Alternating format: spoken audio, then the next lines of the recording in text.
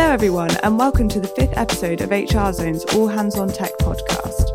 I'm Becky Norman, the editor of HR Zone, and today we'll be listening to a discussion between our host, Dr. Max Bloomberg, and Tim Haines, who is Head of People, Data and Analytics at GSK. Just to give you a taste of what's to come, Max and Tim will be talking about organisational change and development and how the rise in data and people analytics is now disrupting these traditional OD methods.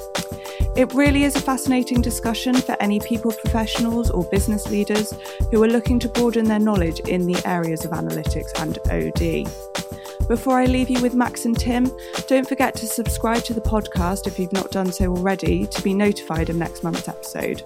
Thanks everyone, and we hope you enjoy. Hello everyone, and welcome to another episode of HR Zone's All Hands on Tech podcast. I'm Max Bloomberg. Today, I'm going to be speaking with Tim Haines, Head of People, Data and Analytics at GSK, which is one of the world's largest pharmaceutical, vaccines and consumer healthcare companies. Tim and his team are responsible for all aspects of global people data reporting, insights generation, and analytics for GSK's 100,000-strong workforce. Tim's background is actually not in data and analytics, but rather in organizational change and development, having spent 10 years in BP before joining GSK in 2006. Tim is a firm believer in the value that data and analytics can bring to organizational decision-making, particularly when it comes to helping improve the quality of decision-making in the context of organizational change. A very warm welcome to you, Tim. Thank you for joining us. Thank you, Max. Pleasure to be speaking to you today.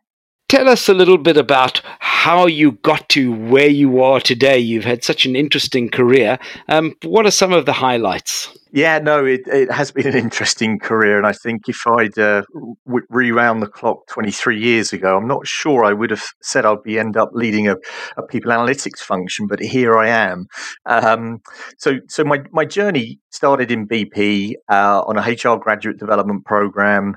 I got fascinated by the world of learning and development, and then subsequently organizational development, and really started to specialize in OD and change because I just found it fascinating how we look at the whole world of change in organizations, and was having a great career in BP, but after 10 years decided that I wanted to make a change. And I found GSK. And for the last 13 years, my career has sort of continued down that path of organizational development, organizational change.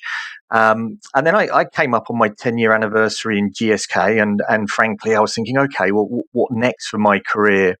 And at that time, we started to have some conversations inside GSK around the need to really invest in people analytics as the future for our HR function.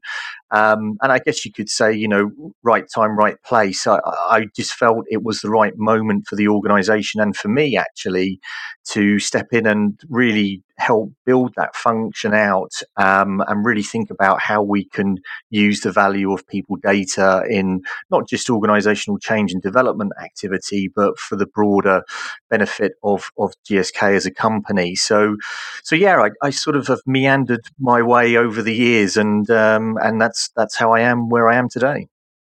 That is a twisty and turny trajectory, as Blackadder or Baldrick would say. So tell us, what are we going to be covering in today's discussion? What do you want us to focus on? Yeah, well, I thought, Max, it might be of interest to the listeners to sort of explore, what do we really mean by organizational change and development? So I think fundamentally, when we talk about changing organizations, what exactly do we mean by that?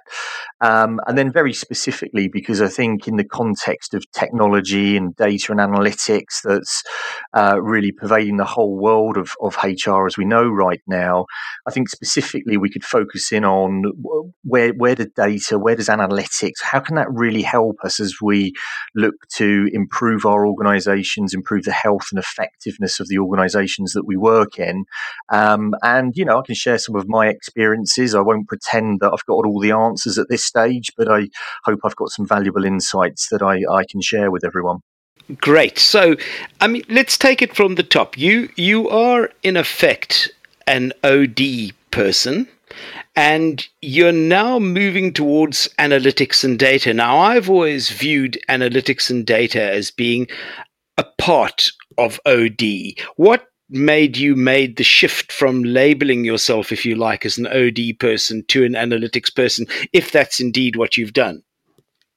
Yeah, it's a great question, Max, and I think you view them quite closely together. In my experience, actually, I've experienced them as being quite seen as separate disciplines and very different. So I think OD at its worst could be viewed by some as a bit of a black art, a mystery. It can be very conceptual sometimes, very theoretical, and not always feeling like those theories are grounded in the realities of business and of organizations.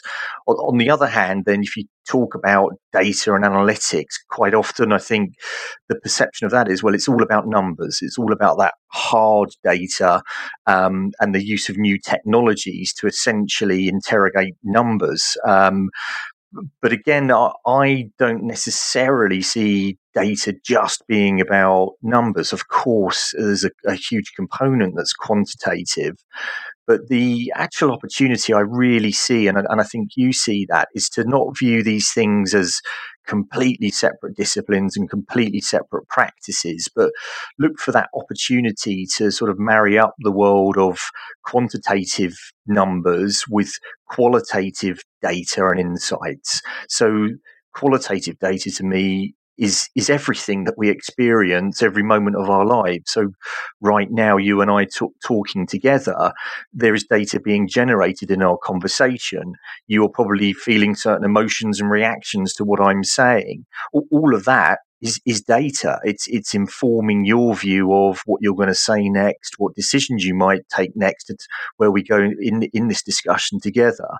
So actually, if we can view sort of data more holistically and wholly, to say it is quantitative data and it is qualitative data, and how we might bring all of that together to help improve the effectiveness of organizations. I think there's still a huge untapped opportunity there to bring them together, not treat them as separate disciplines.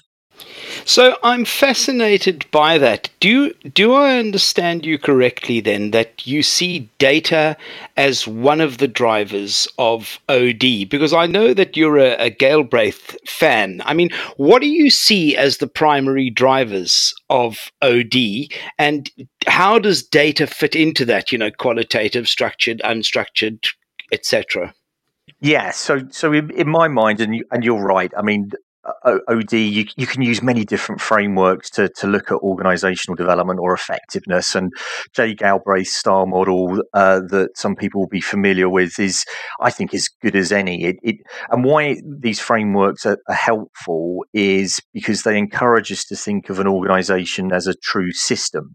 And in order to really improve the effectiveness of any organizational system, you really must appreciate that if you intervene in one particular area, so let's say we look to change the structure of our organization because we might want to drive, let's say, more innovation. So we say, okay, let's redesign our structure because that's going to help us achieve our goals to be more innovative, and we'll have smaller teams and drive innovation that way. Well, if you just change that structural dimension of an organization, we know that all of the systems and processes that need to support the organization, all of the reward mechanisms that we deploy, all of the people capabilities that we're going to need to make that structure work, you can change one thing at a time, but at your peril, because I think then you really get misalignment and actually find that what you're trying to achieve in terms of change really isn't going to happen because these other pieces will be fundamentally misaligned. So whilst it may appear very simplistic to sort of boil an organization down to sort of 5 particular dimensions, I think just holding that concept as we think about what we're trying to do when we want to change an organization, think about the interdependencies across all of these things is so important. And that's where data, frankly, becomes your best friend, because how do you know what you need to do? How do you know that if you change a structure in a particular way, and let's say you reduce your spans and layers in an organization, which you can measure with numbers and really understand your structure in that way, but what other data have you got, either quantitatively or qualitatively, around the processes and systems that are supporting that organization? How well are people working with some of those processes and those systems? How do you know that the capabilities in your organization are where you need them to be? And again, there are both quantitative and qualitative ways that you can measure that with data. So I think I'm now in this place of viewing the organization very holistically as a system, and trying always to identify where is there data, either quantitative or qualitative, that can really help inform me about how well this particular system is working at any moment in time. Does that make sense? Does that resonate with you? Yeah, I mean, what I find interesting, if I look at, McKinsey 7S or Galbraith star model or whatever, is none of them actually explicitly have data as one of the levers in the model. And it's like you say, it's almost that as though data underpins everything in those models. So if they don't feel the need to explicitly bring data in, why do we have people analytics functions then? Would it not make more sense for there to be a strategy function and a culture function and a structure function, etc.? Why does people analytics get pulled out to be the function? That's a very good question, and I think you'll find in some organisations then people analytics might be part of a strategy group. I certainly know other companies where my kind of function is absolutely at the heart of a business strategy group. So I think different organisations do sort of place these functions in different areas. Now, in GSK, we've chosen to have people analytics very much part of our HR model. And I think one of the major drivers for that right now, and it might change in the future, but for where we are today, the nature of the data we're talking about, which is fundamentally about the humans in the organization, it's about people behavior. How are our 100,000 strong workforce interacting every day? And what's our data telling us about the nature of those interactions? That's inherently about people and social systems. And this is where, again, I think the combination of expertise in, let's say, social sciences, behavioral sciences, organizational psychology, etc., really are important for a function like people analytics, because just to be looking at that data with a mathematical lens, if I can call it that, but not with any expertise in understanding what might be influencing some of the patterns in the data that we're seeing, could be really quite dangerous. You could jump to some conclusions based purely on quantitative data, but without that judgment and knowledge to say, well, hold on a minute, we know that there are other things out there that impact and influence the way our organization and our people are behaving. So power in our organization, right, which is very hard to measure, but through our organizational structures, you know that that's having an influence. So you need that level of understanding and that expertise, I think, which is why having this function in a human resources group for me makes a lot of sense. That's really interesting. I've noticed, speaking to people in your position, heading up people analytics functions, that there's an increasing demand for you to actually take your findings and to execute or implement the transformation. Now, typically, should a people analytics function be geared up to do the transformation, or should it be handing over its findings to somebody else to actually do the transformation?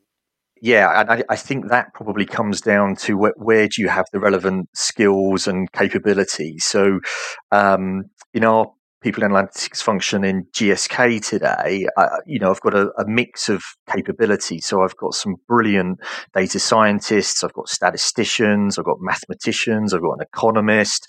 I've got a lot of skills at my disposal. I have some business consulting capabilities in the group as well, which is really important when you're out there trying to understand where the opportunities are for data to add value.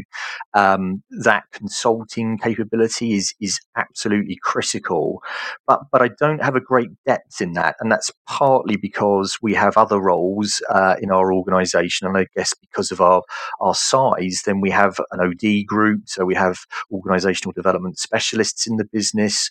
We have very capable HR business partners whose role it is really to facilitate organisational transformation and change. So in a way, our customers at the moment are very much those HR business partners, those OD professionals to work with the business leaders to support the change.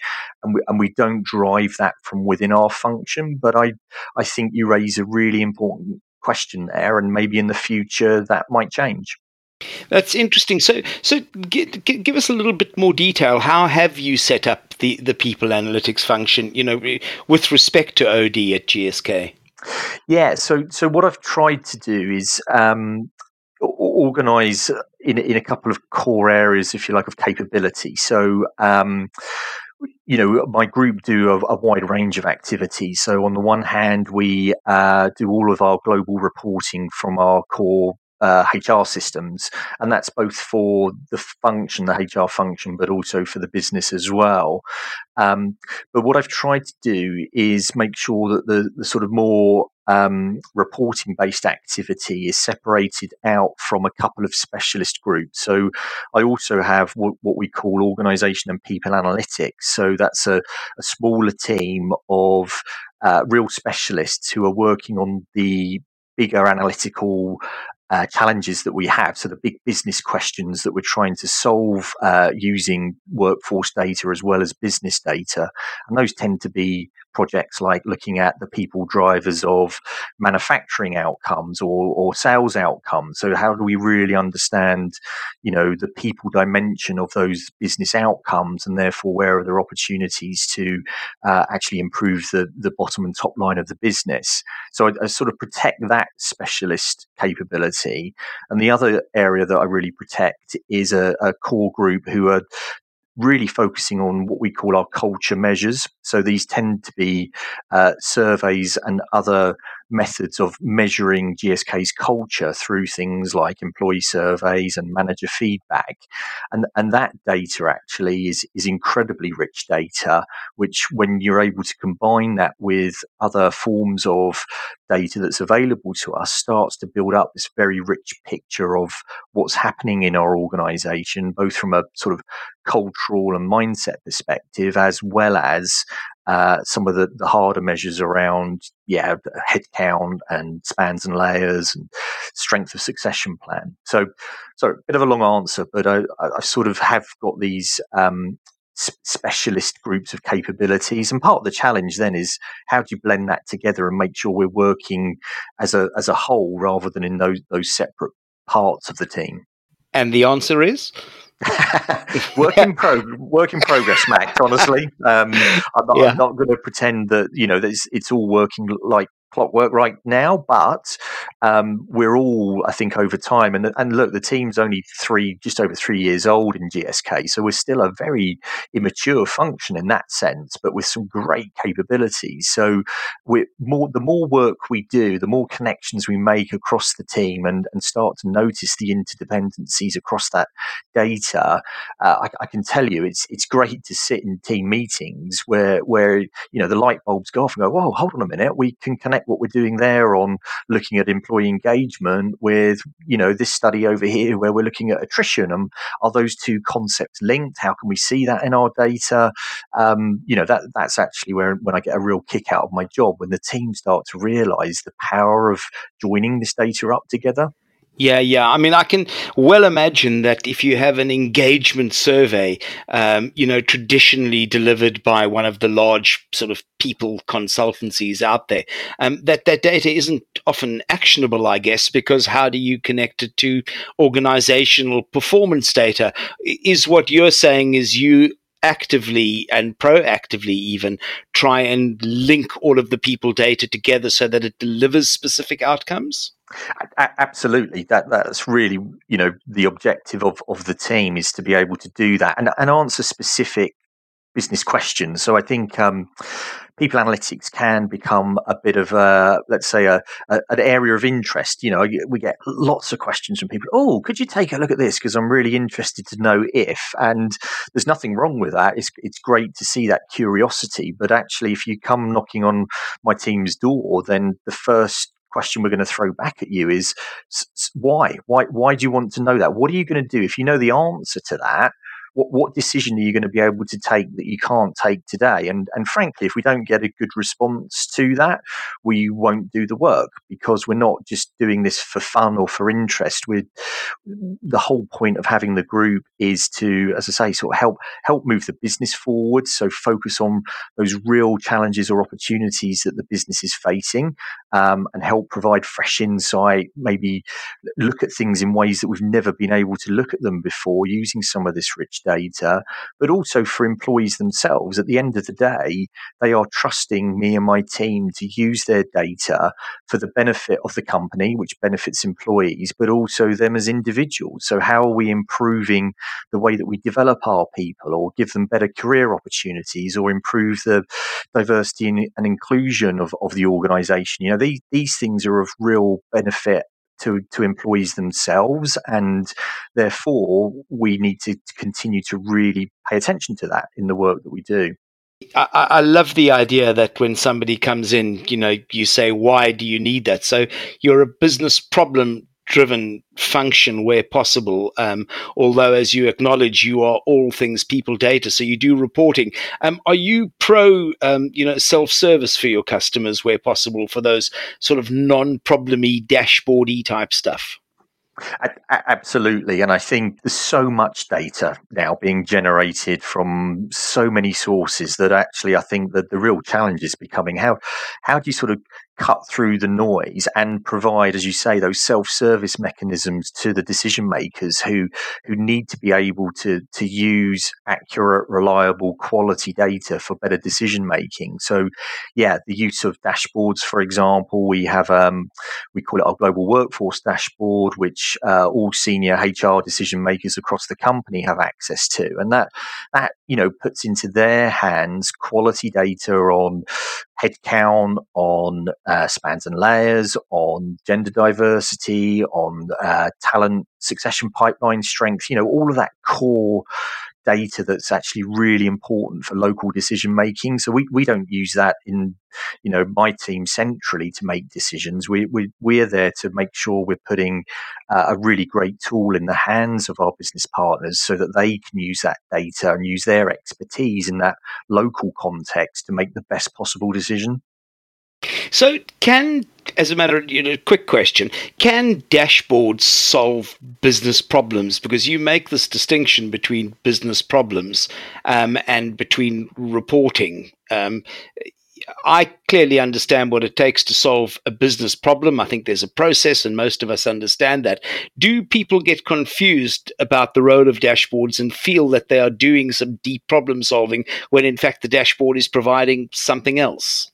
Yeah, that's an interesting question. I think so. How I view these sort of tools and technologies is a dashboard typically is your, if you like, your early warning system. So it's presenting data to you, typically trended data over time, where actually you might be able to spot that. Let's just take an example. So in the dashboard, if you've got your turnover data in there and it's being presented to you over time, then you might start start to spot in a particular part of the organization that your attrition is increasing in a way that you wouldn't want it to. And in fact, you might even include some external benchmark data to know that, oh, hold on a minute, we're running at, let's say, 15% attrition, whereas the external benchmark here is suggesting in these markets we should be more like 10%. So you as a HR professional might start to notice that, or even your business leader hopefully is starting to notice that kind of data with you to say that doesn't look like something that is going to be helpful for our organization and the business goals we have. Now,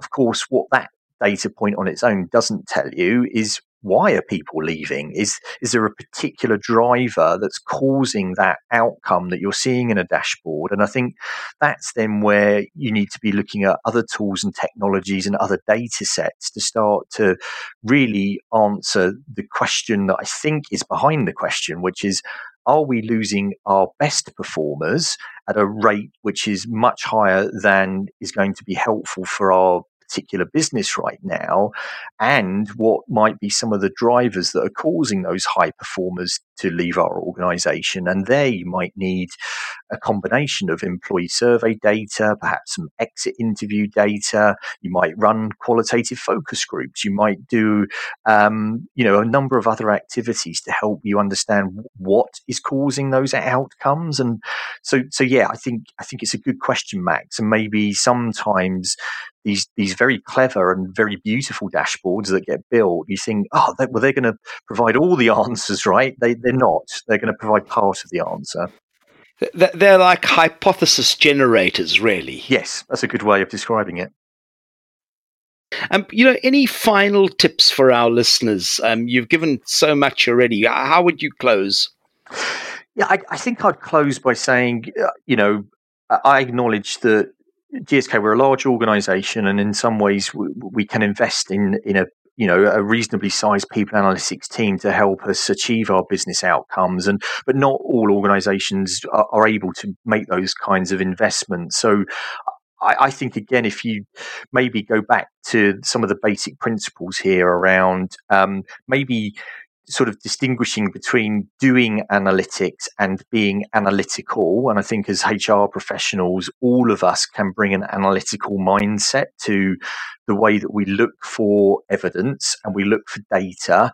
And we try and do that in a much more systemic way so that we're not just making decisions or recommending courses of action on either limited insight and data or just on our own intuition and expertise. I think if we can all sort of use both qualitative judgment and insight alongside hard numbers, the quantitative data, and look for that where it exists, because it will exist. We've all got systems, we've all got processes in our organizations. You can look for that data and actually bring that together with an analytical mindset, then truly that's doing people analytics just as much as it is sitting in front of a very complicated statistical model and trying to work out the predictive qualities of it, right? That for me is people analytics in itself.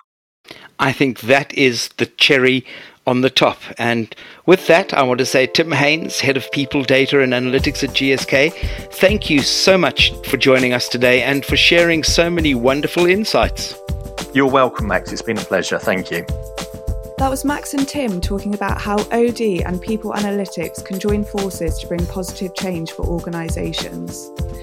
It was really great to hear about some of the work Tim is doing at GSK, and we do wish him well in future ventures. I really hope you enjoyed the conversation today, and if you do want to hear more, please do hit the subscribe button. Thanks everyone, and we're going to be back next month for our final episode of 2019, where we'll be talking to Josh Bursin about what lies ahead for HR in 2020. So we do hope to see you for that, but for now, I'll say farewell.